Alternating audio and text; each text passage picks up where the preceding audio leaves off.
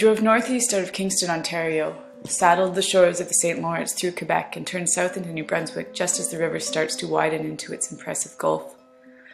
I welcomed the deciduous sparts of bright green and the varied contours of the New Brunswick forestscape after not having breached the city limits of Kingston for several months. We were enticed to the Atlantic coast by the annual congregation of excited and energetic folks that is CHESS, the Canadian History and Environment Summer School, organized and funded by NICHE, the Network in Canadian History and Environment. This year, the multidisciplinary group met in St. Andrews by the Sea, a stunningly beautiful town, finally and fully revealed as the fog lifted Sunday afternoon after a weekend of misted faces. As graduate students quite fully consumed by our passion for our research, we could not help but explore the archives, historic architectures, and historic landscapes and waterways as we traveled. Fredericton, St. John, Musquash, St. Andrews, and eventually on to Nova Scotia and Halifax. Kirsten is sifting through the final details of her doctoral dissertation, which explores the intersections of British military culture, ideas and practices of ornithology across the 19th century British Empire. And I am only in the confused state of piecing together my dissertation proposal. For someone trying to sort out the intricacies of my own methodological approach, adventuring through the archives, the woods, and learning from Kirsten's amazing and fervorous approach to her fieldwork are all vitally important to me. Though quite topically different, both of our research engages with similar ideas. Translocal ecologies, as explored by Laura Cameron, fluvial intimacies, central to the work of Hugh Raffles, and the notion of worldly practice, one of Donna Haraway's provocative ways of calling us to interrogate the ways in which humans engage with their environments. And together, Kirsten and I come to embrace the synergistic qualities of collaborative research as we hit the road together, and we embraced the serendipities we encountered as we moved. In Canada, the big stuff's in with moss, like the earlier collecting. Right.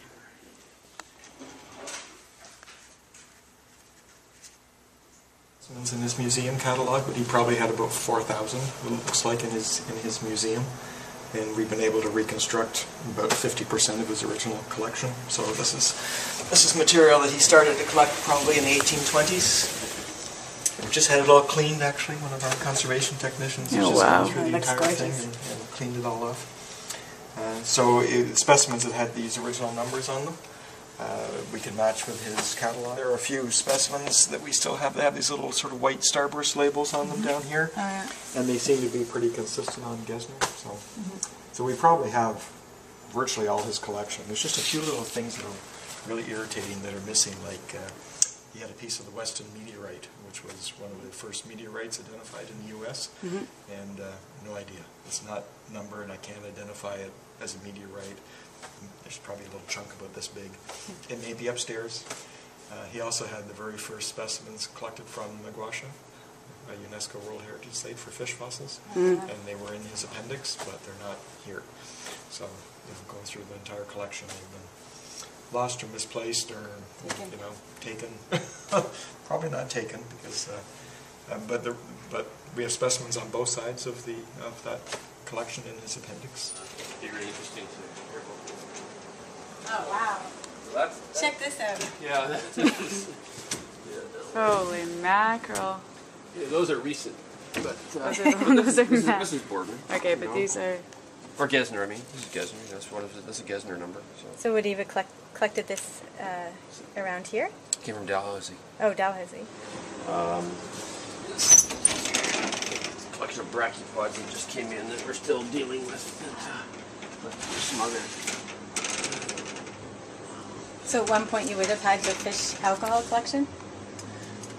No. Well, the Natural History Society may have had some fish, some amphibians. There wasn't really anybody in that group that were particularly interested in in fish. Yeah. Not too much in mammals. Of course, at that point, the snap trap hadn't been invented for collecting these things. And, but most interest was in plants and birds. So you have things like this is from the Natural History Society, the Mechanics Terrestrial Institute. bias? No. It's the preservation. Well, birds, the preservation. birds and plants. Yeah. No, that was just I'm rephrasing a friend. Anyways. Well, there was an interest in marine life. Gedong had a real interest in marine life. Uh-huh. And I don't know if, is that a name you're familiar with? Sorry? Gadong? No. Oh, yeah. Well, yeah, Ganong had an interest in marine life, and they used to have summer camps down along the coast and go dredging and collect all sorts of things. So there was quite a bit of stuff collected, and there's an interest in terrestrial mollusks, and some of that stuff has survived as well. So yeah, so we've got some of the old labels and things. There's some other Gesner material. What's this one here? The stuff in the U.S. Fish Commission. So. Yeah, there's a Gesner one there. When was the Fish Commission? This is material that's probably traded with the. There's no date on it, but it's probably late 1800s. It's probably material that was traded with the Natural History Society. Laura's There. Laura. Yeah. North is Vineyard. So. But that's one of Gesner's. That's one of Gesner's. That's a Gesner number there. Yeah. South Carolina. No, there's still lots of work to do, kind of tracking the movements of some of these people.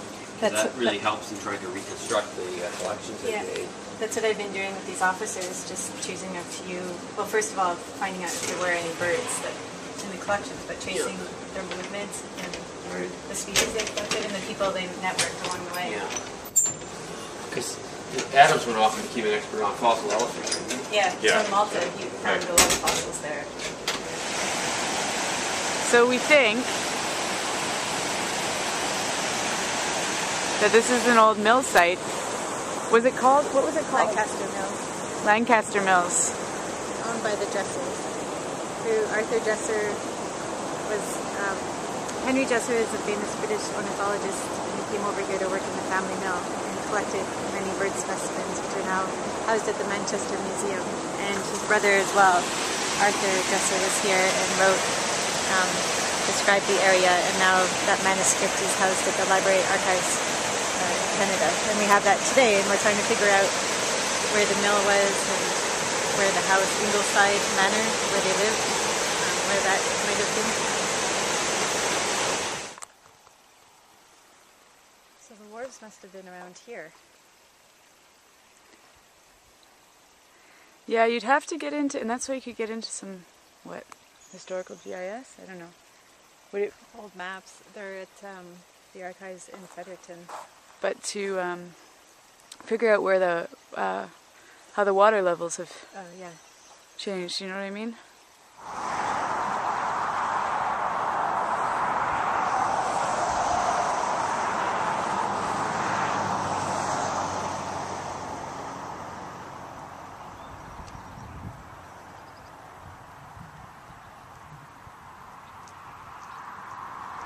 I came all the way down just from going back up again.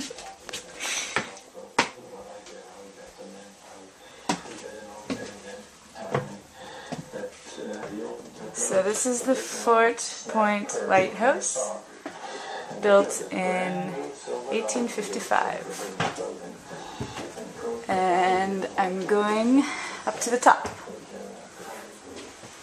Something interesting to see out the window. There's light.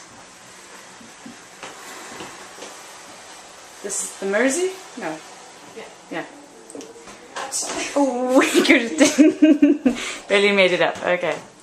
So this is the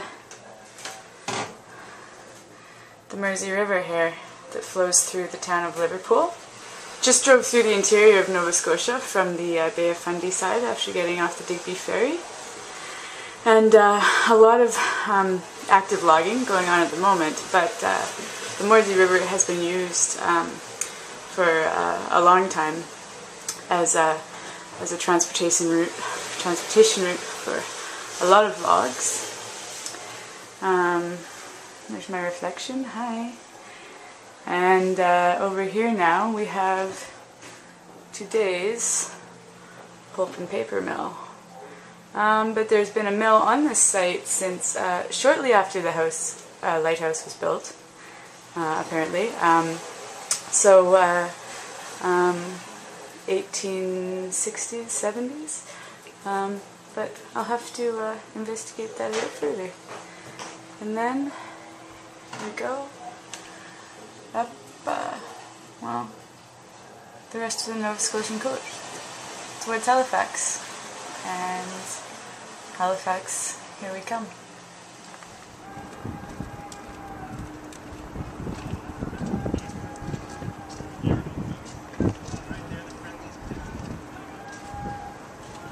The reason why I'm interested in the garrison libraries is because in the early 19th century there were a network of garrison libraries in the Mediterranean, in Malta, Gibraltar, Quebec, Halifax, and that's where officers could pay membership and use the books there. And there were many natural history books. And it was also a site where they would bring their collections, and actually some of the libraries would have had stuffed birds and natural history items in the actual library. So I'm interested in the Halifax library because when there was a garrison library in Corfu, when it was no longer part of the empire in the late 1860s, the collection came here to Halifax. So I just want to see what types of books came here. What remained intact? Or, yeah. So my officers would have come to these libraries and socialized and used the books as references. So I've been to the one in Gibraltar, which is still maintained and used, and I managed to find all these bird folios from the early 19th century that they might have referred to, so it was pretty exciting. What is a bird folio? There were these large books with bird illustrations in them, and so the illustrations of the birds would basically almost be the same size as the birds in real life, so you could... And would the officers be doing these drawings themselves? Some of them would do some drawings in their field journals, but most of them, like Selby, John Gould, they were the main birdmen in Britain, and they published many bird folios. And they were used as reference guides for when officers would collect the bird. And then they would go and see the bird folio, and they would have the actual specimen and try and compare the ones that were illustrated.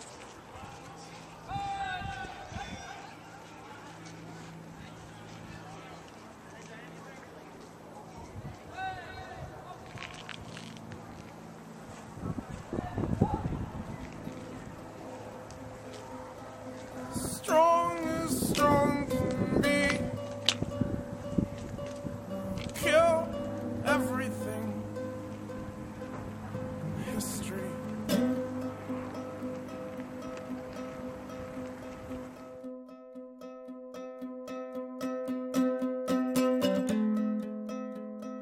I am a little bird, and I'll fly away from home.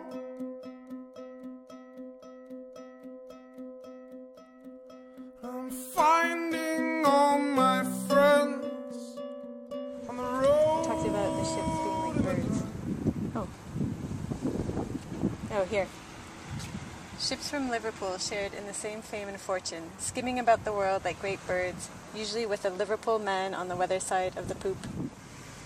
As we leave the park, the red coat bids us farewell. Yeah, all these things. We can't.